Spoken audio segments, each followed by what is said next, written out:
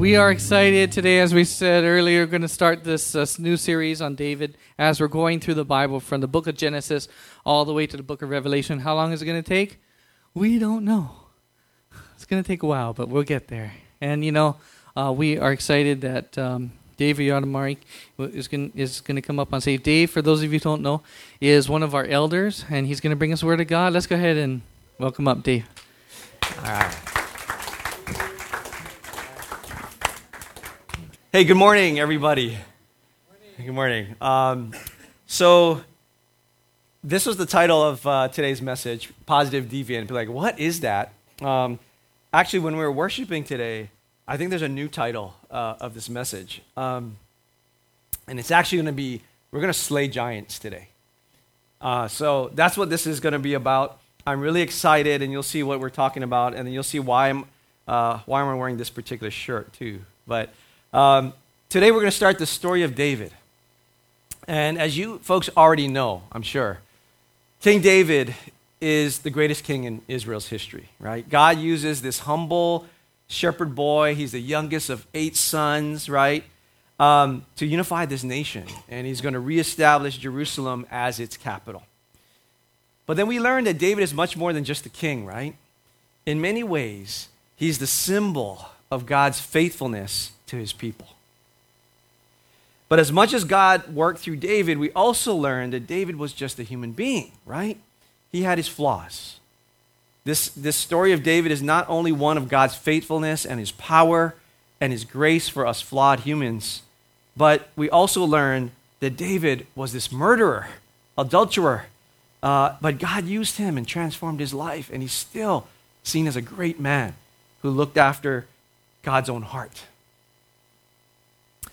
And what part of David's story is the most well-known? And I'm going to assert that I think it's the story of David versus Goliath. Because I think it's known by most people in the modern world today. And in fact, we often use the term, right, David and Goliath to describe a matchup of these sports teams or companies or any matchup where it seems like there's this underdog competing against this seemingly invincible foe.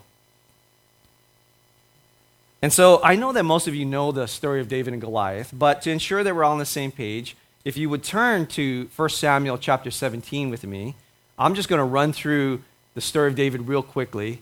And I borrowed from Josh's storybook Bible. We'll get some animation up there too.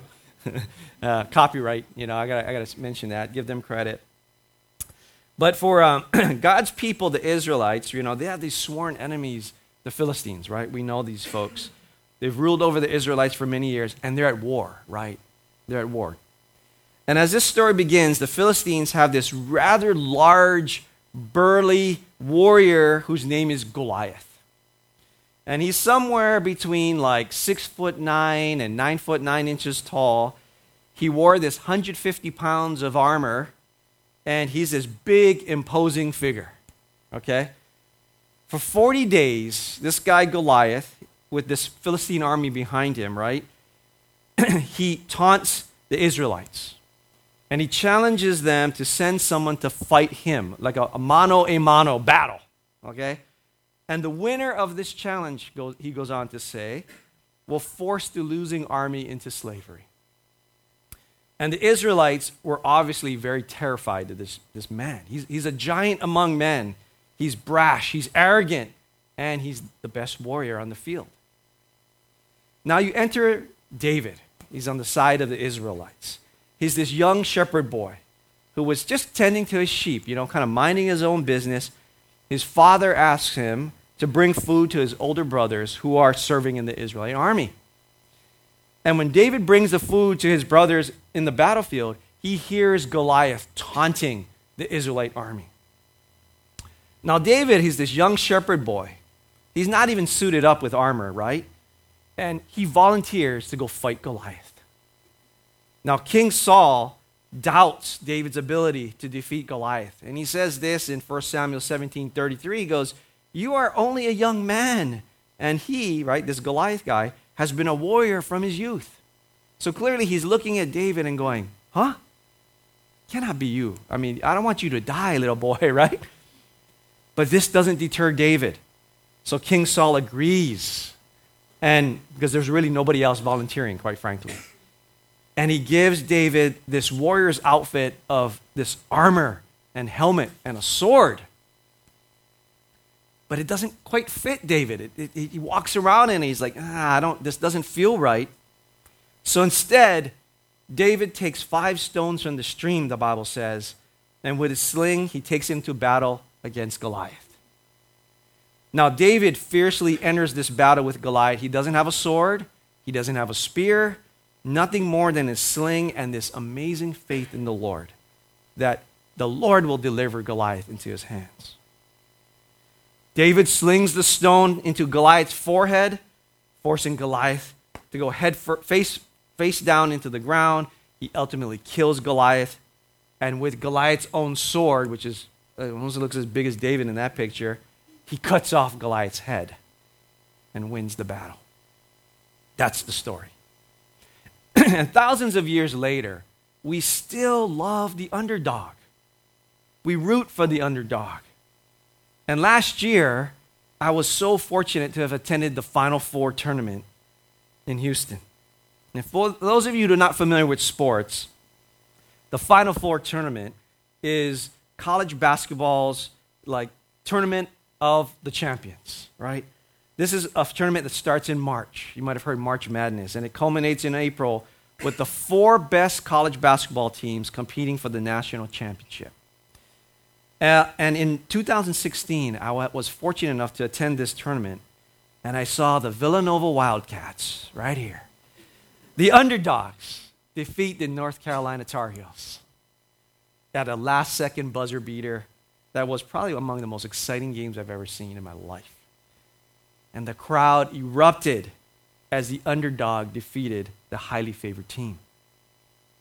Or maybe you might recall the 1980 U.S. Olympic hockey team who beat the highly favored Russians. So amazing was this story that to this day they call that the miracle on ice. And there's actually a movie made out of it. Or how about Rocky Balboa, right? We love it so much, Sylvester Stallone was made a multimillionaire and one of the best and most well-known celebrities in Hollywood today.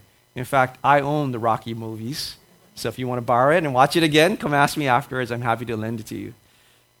Or who remembers, bringing something a little closer to home, in 1982, Chaminade, that basketball team, upset top-ranked Virginia in what is now called by many as the greatest college basketball upset in the history of the NCAA. Or how about Gideon and his severely outnumbered 300 defeating the Midianites? What intrigues us about the underdog? Part of it, I think, is it's the unexpected. It's rare by definition, right?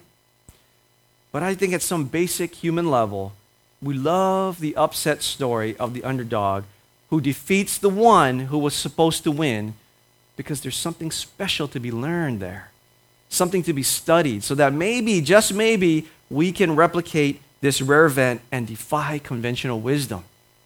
And I also think that when the underdog wins, and the underdog is from God, the glory goes to God. But let me share with you some graphs. And bear with me, okay, you folks? But this is the graphs I will use to encourage my staff. And you guys will know that I work at a bank. And I've shared this with some staff of mine. I also was a lecturer at a university, and I shared this with some business school students. And so I thought this was relevant to what we're talking about this morning. And this is what I call the positive deviant graph. And you're like, what is this, right? Okay, so for those of you who've taken statistics before, right, this is what we would call like a scatter plot. And the horizontal axis, which is the one on the bottom here, right, might represent something like time, like a period of time, 1 month or 1 year, 2 years, 3 years, etc. And on the y-axis would be something like, let's call it profits or revenue, okay? And you plot things like this, and you might say every point on this graph might represent, like, let's say, a retail store, and how much time it takes before they hit, say, $3 million in profits or something like that, okay? And what you're trying to do is you use a technique in statistics, like they call it regression, where you sort of fit a line using the data to illustrate something that looks like this. Now, this line might help you predict how much profit you might make when you open a new store, right? So you say, if I look at the line, it can tell me that it might take about 2 years before we hit that, or 3 years before we really start getting to that point we want to be. And for most people, that's amazing. And they say, wow, that heavy math and quantitative analysis, they say, that's great. We can predict the future, right? And they say, like, that slope of the line, the coefficient will tell us how we can predict. If we open this store, this is how long it'll take to hit that particular profit level. But what I tell my folks is, you know what? Anybody can do that, really. In fact, computers can do it faster than the human beings. So what value do we bring at all? And so what I tell them is, instead of the fitted line, I really want you to see this. And that's what I call the positive deviant. I said, what were the circumstances that allowed that to occur, where normally a store would have probably taken 3-4 years to hit where we want, but somehow it only took that store 3 years to hit $4 million. Identifying that positive deviant is, to me, what the story of David is all about. Rather than spend time in fitting the line and finding out what is the regression coefficients there, let's find out what were the circumstances that allowed for that unique occurrence to happen.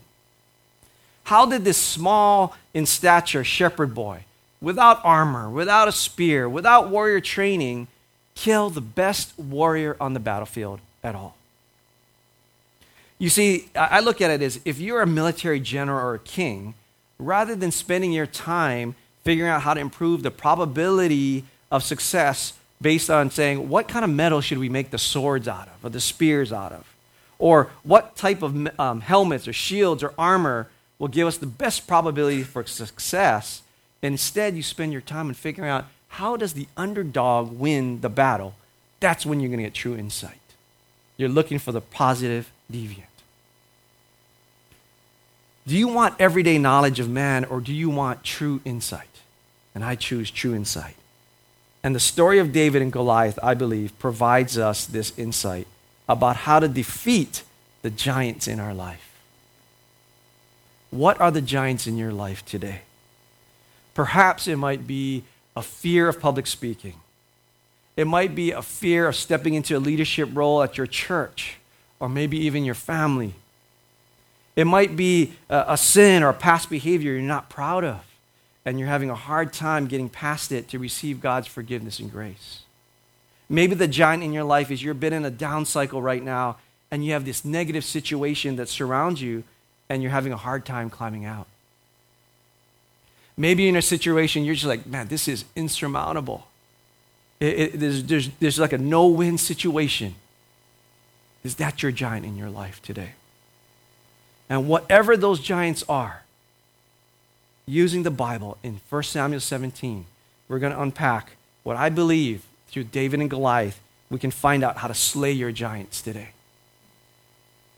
And it's really going to come down to 4 things. And the first thing is, be values driven. See, this means to let your values embolden you to action. When you face giants in your life, the first question I believe we must all ask ourselves is this from God? In other words, are the circumstances that are causing this particular giant to exist rooted in the principles of God, or something that is just of this world? And when you conclude that the root cause of the situation is not from God, then be bold in your faith that God is stronger than anything in this world. He who lives in us is stronger than he who lives in this world. And God will deliver victory over whatever that stronghold might be, that giant in your life. See, in 1 Samuel 17:26, we learn that the Israel army, they're shrinking in fear every time this Goliath starts taunting them. But David is emboldened by Goliath's taunts. In 1 Samuel 17:26, we learn that he says this. He says, "Who is this uncircumcised Philistine that he should defy the armies of the living God?" And in these 15 words, what David, I think, is showing to us is his values are so strong. His fear and respect for the Lord emboldens him to action to the point that he's going to risk his life for the Lord. Because the operative words are in verse 26, defy the armies of the living God. Who is defying the armies of the living God? And that's what riles David up. And he's going to challenge for Goliath for his defiance. See, when you read about David, he's not a guy who's picking fights with anybody. Right? He's picking a fight for something that is deeply rooted in a value of his. That is, you defy God, I got to step up. And in this same way, if the giants in your life are opposing God's will, then you be emboldened to action. And that's what it means to be values driven. If your giant is public speaking, then know that God values you and values your thoughts. And he created you to interact with the world, not to separate from it. So if this fear of public speaking is likely not from God, and let that knowledge and value embolden you to overcoming your fear of public speaking. If your giant is fear of stepping into a leadership role at church, your job, your family, wherever it might be, know that God created you with multiple talents and gifts. And oftentimes, the best way to share God's gifts with others is you step into a leadership role to share it with others. And that's a high value for God. And let that knowledge and value embolden you to step into a leadership role when you're called upon. Maybe your giant is ashamed for some past behavior. And know that none of us is perfect. And that shame for our past does not come from God, rather just the opposite, right?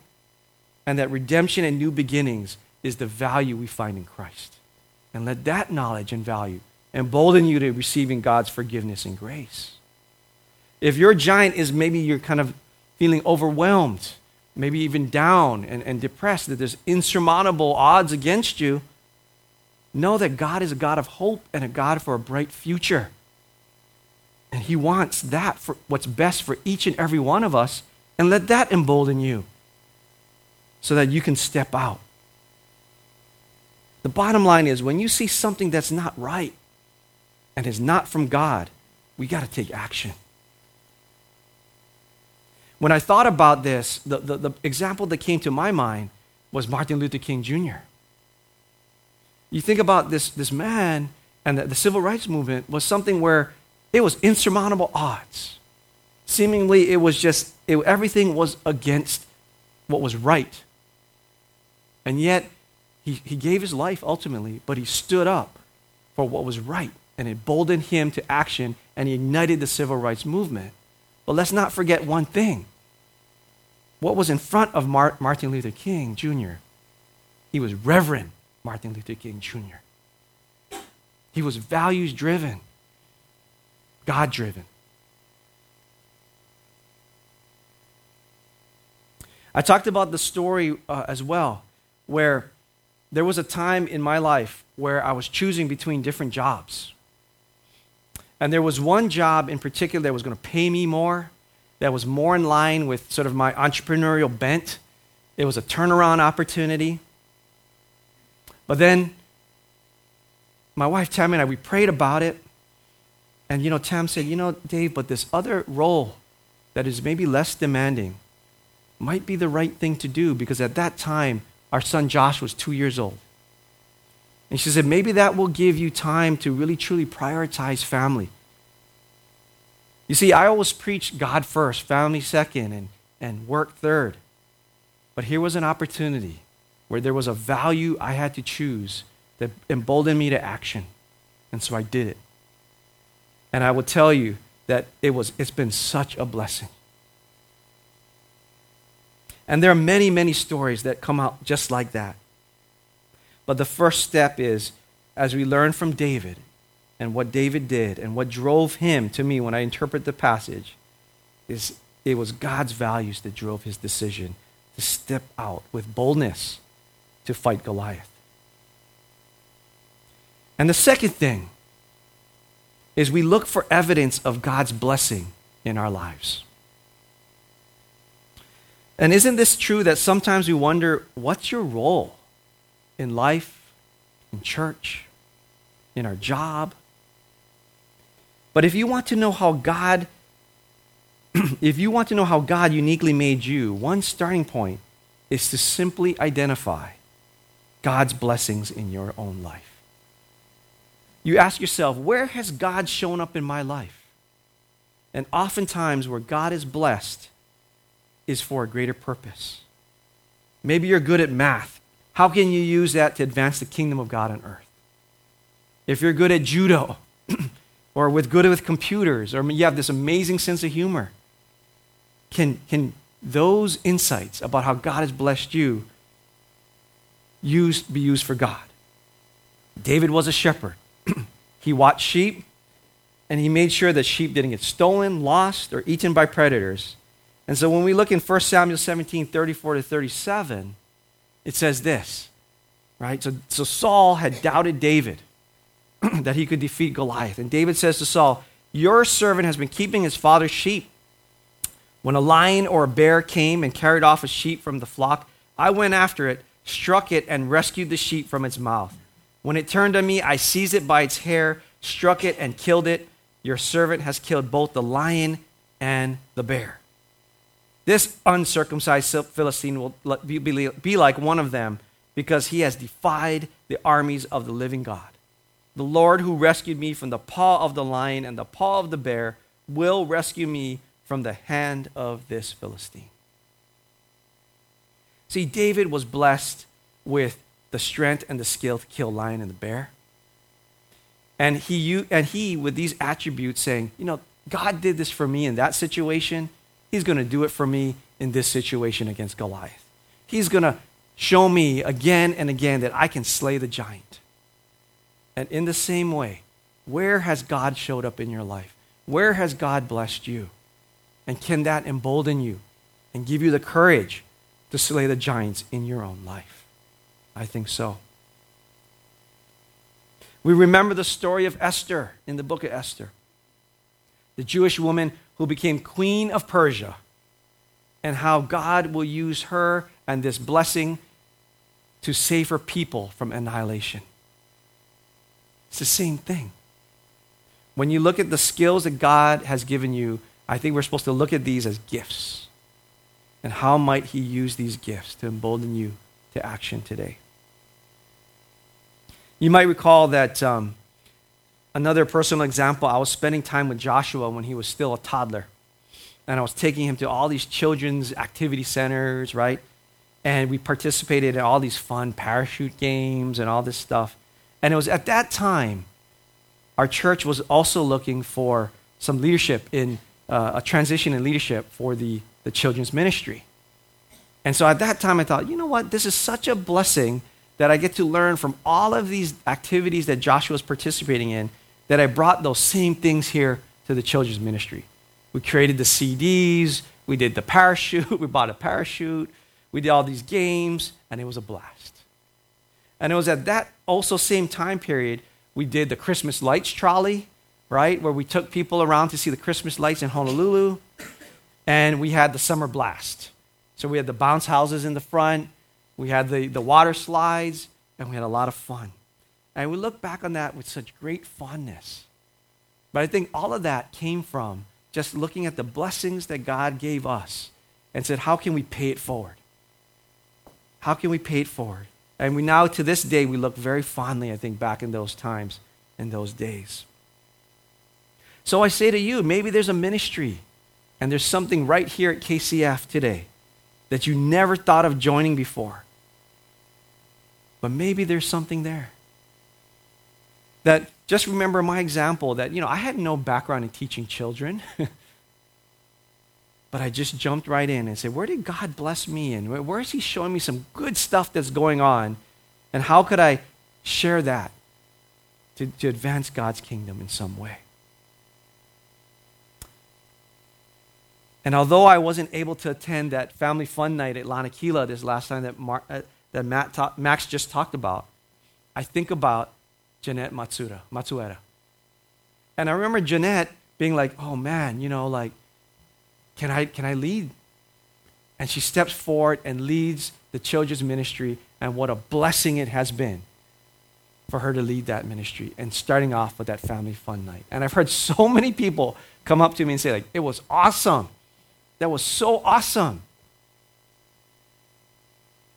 Now the third thing is, we learn from David and Goliath, is just go as you're already equipped. We've spoken about the importance of being value-driven, being emboldened to action by the evidence of what God has blessed us with. But sometimes we may still lack some confidence because we think we don't have the tools necessary. We recall this with Gideon, right? When he wasn't confident in his ability to lead the Israelites into victory. We also saw this with Moses, who lacked the confidence in his ability to lead the Israelites out of Egypt. And time again, we learn that God is more than enough. And to prove his point, and that is that all we need is God just often tells us, hey, you're already equipped to go out and slay the giant. So when you look back into 1 Samuel 17, verse 38 to 40, right? David, he tries on the armor that Saul gives him, I think out of respect to Saul, but he tells Saul at the end, I cannot go out in these, right? The armor stuff, because I'm not used to them. So he took them off. Then he took his staff in hand, chose 5 smooth stones from the stream, put them in the pouch of his shepherd's bag, and with his sling in his, and approached the Philistines.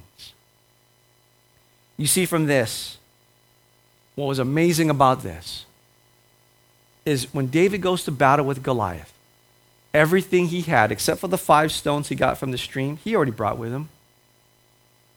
He already had the sling. We can be lured sometimes, I think. This is a reminder. We can always be lured where someone says, hey, you know what? Maybe you're not ready yet. Maybe you need a little bit more training. Or you're afraid to pray for someone in public, and someone says, maybe you got to learn how to pray better in public. Or you don't want to share about the Bible because they're like, you don't really know the Bible that well. You got to go read the Bible more. Nothing further can be from the truth. God's saying, hey, you're already equipped to go out and slay the giants. You're already equipped to go out and share with people about the Bible. You're already equipped to share with people and pray for them in public. These are all lies. I'll tell you the story. I think I mentioned this before. When I was, I met a friend in business school. And I don't know what, we were just talking about stuff, and I just sort of felt compelled to share with him my story of how I came to Christ. And so, this is a secular setting, right? It's business school. I didn't know how I was going to be treated, but I shared with him. I just said, hey, Renee, here's kind of the story. Here's how I came. And he was like, oh, that's interesting, right? And then we just kind of left it at that. And I felt a little bit nervous, in fact, a little bit embarrassed because I didn't know what he was going to say.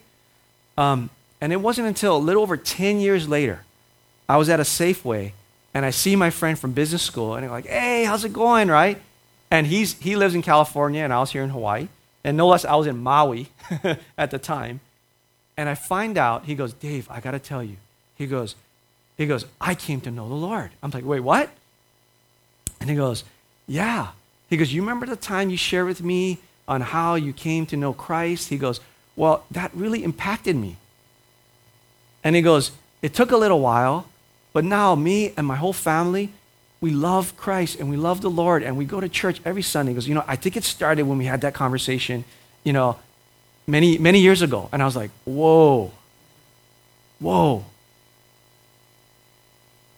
You never know, but you're already equipped.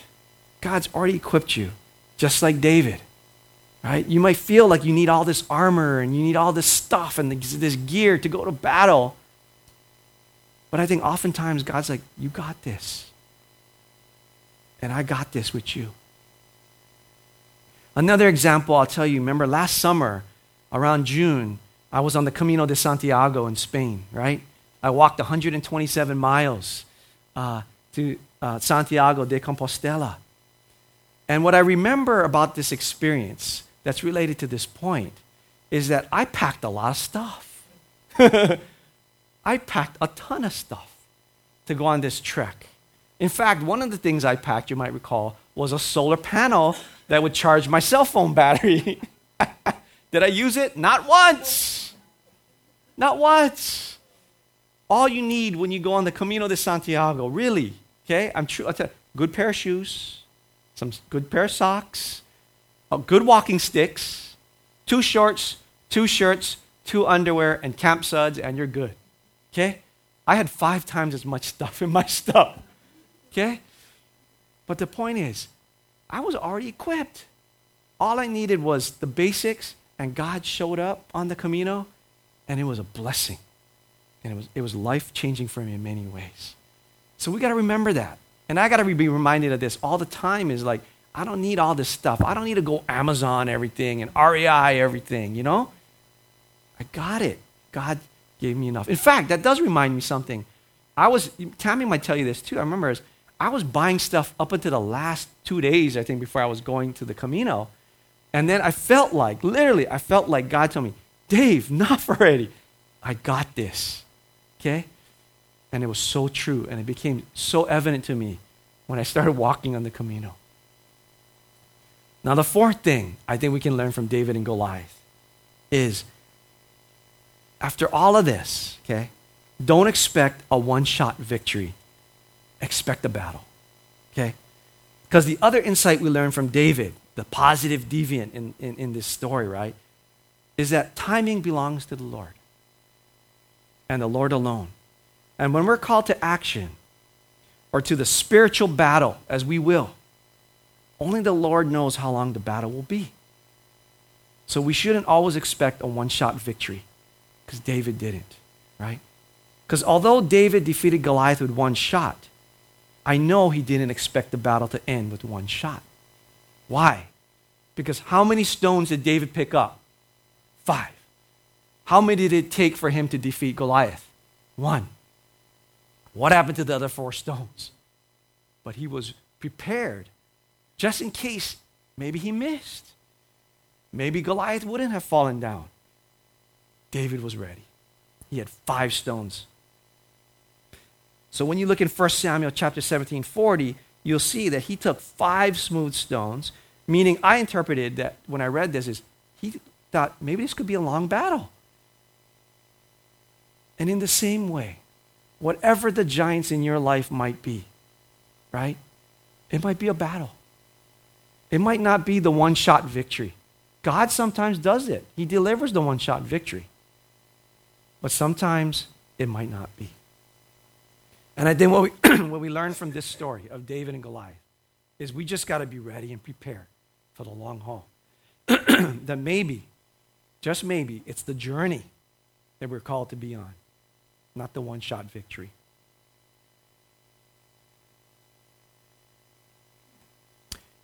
So God answers our prayer. He does. He will deliver us sometimes in the one-shot victory. Sometimes it's a journey, as we talk about, and it's okay. It's all in God's timing.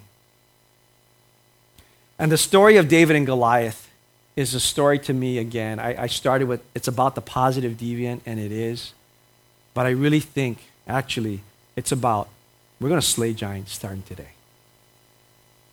We're going to slay giants. What are the giants in your life? And let's start in boldness, and we're going to slay that giant today. We learn about the underdogs. And maybe you feel like you're the underdog this morning and wherever you are today. But know that there are these 4 things I think we can learn from David and Goliath. 1, be values-driven. When you see things where you are in your workplace, at your home, just in the world, and you say, that's not of God. That is not of God. Let it embolden you to action. Because maybe you were called for just this time as this. Number 2 is look for the evidence of God's blessing in your life, right? so you can find our role and our purpose of what God wants to do in this situation. And oftentimes what he's blessed us with can point to that role. The third thing is we're already equipped. We don't need to feel like we got to go get all this stuff until we're ready to step out. But be confident that God's already equipped you to go slay that giant. And the fourth thing is it might be a journey. It might not be that one-shot victory. Or it might. That would be the bonus, right? But be prepared. Take 5 stones, not just one, right? So would you stand with me as we're going to close in prayer. I really want to pray this morning that, 1, we would identify the giants in our life. And 2, that this would be the day that God would embolden you to slay those giants. All right? Heavenly Father, God, we thank you so much. We truly thank you so much for David and Goliath. And we thank you for the underdog. We thank you that you show us time and time again that sometimes things don't always work out as all the statistics may show and all the probabilities. But there's positive deviance. And we want to stand firmly that we want to be that positive deviant, God, that is led by you. God, and I pray now for all the giants that are in this room today, whatever that giant may be in your life, right now, you just say to God, God, I will slay that giant for you. I'm going to be emboldened to action because that giant is not from you, God. And greater is you who lives in me than is of this world. I'm going to slay that giant. And God, you've equipped me. You've blessed me, God. You've called me, God. And I'm going to step out in faith, in action, and in boldness to slay that giant with you. And if it's not a one-shot victory, God, it's okay. I'm in for the long haul.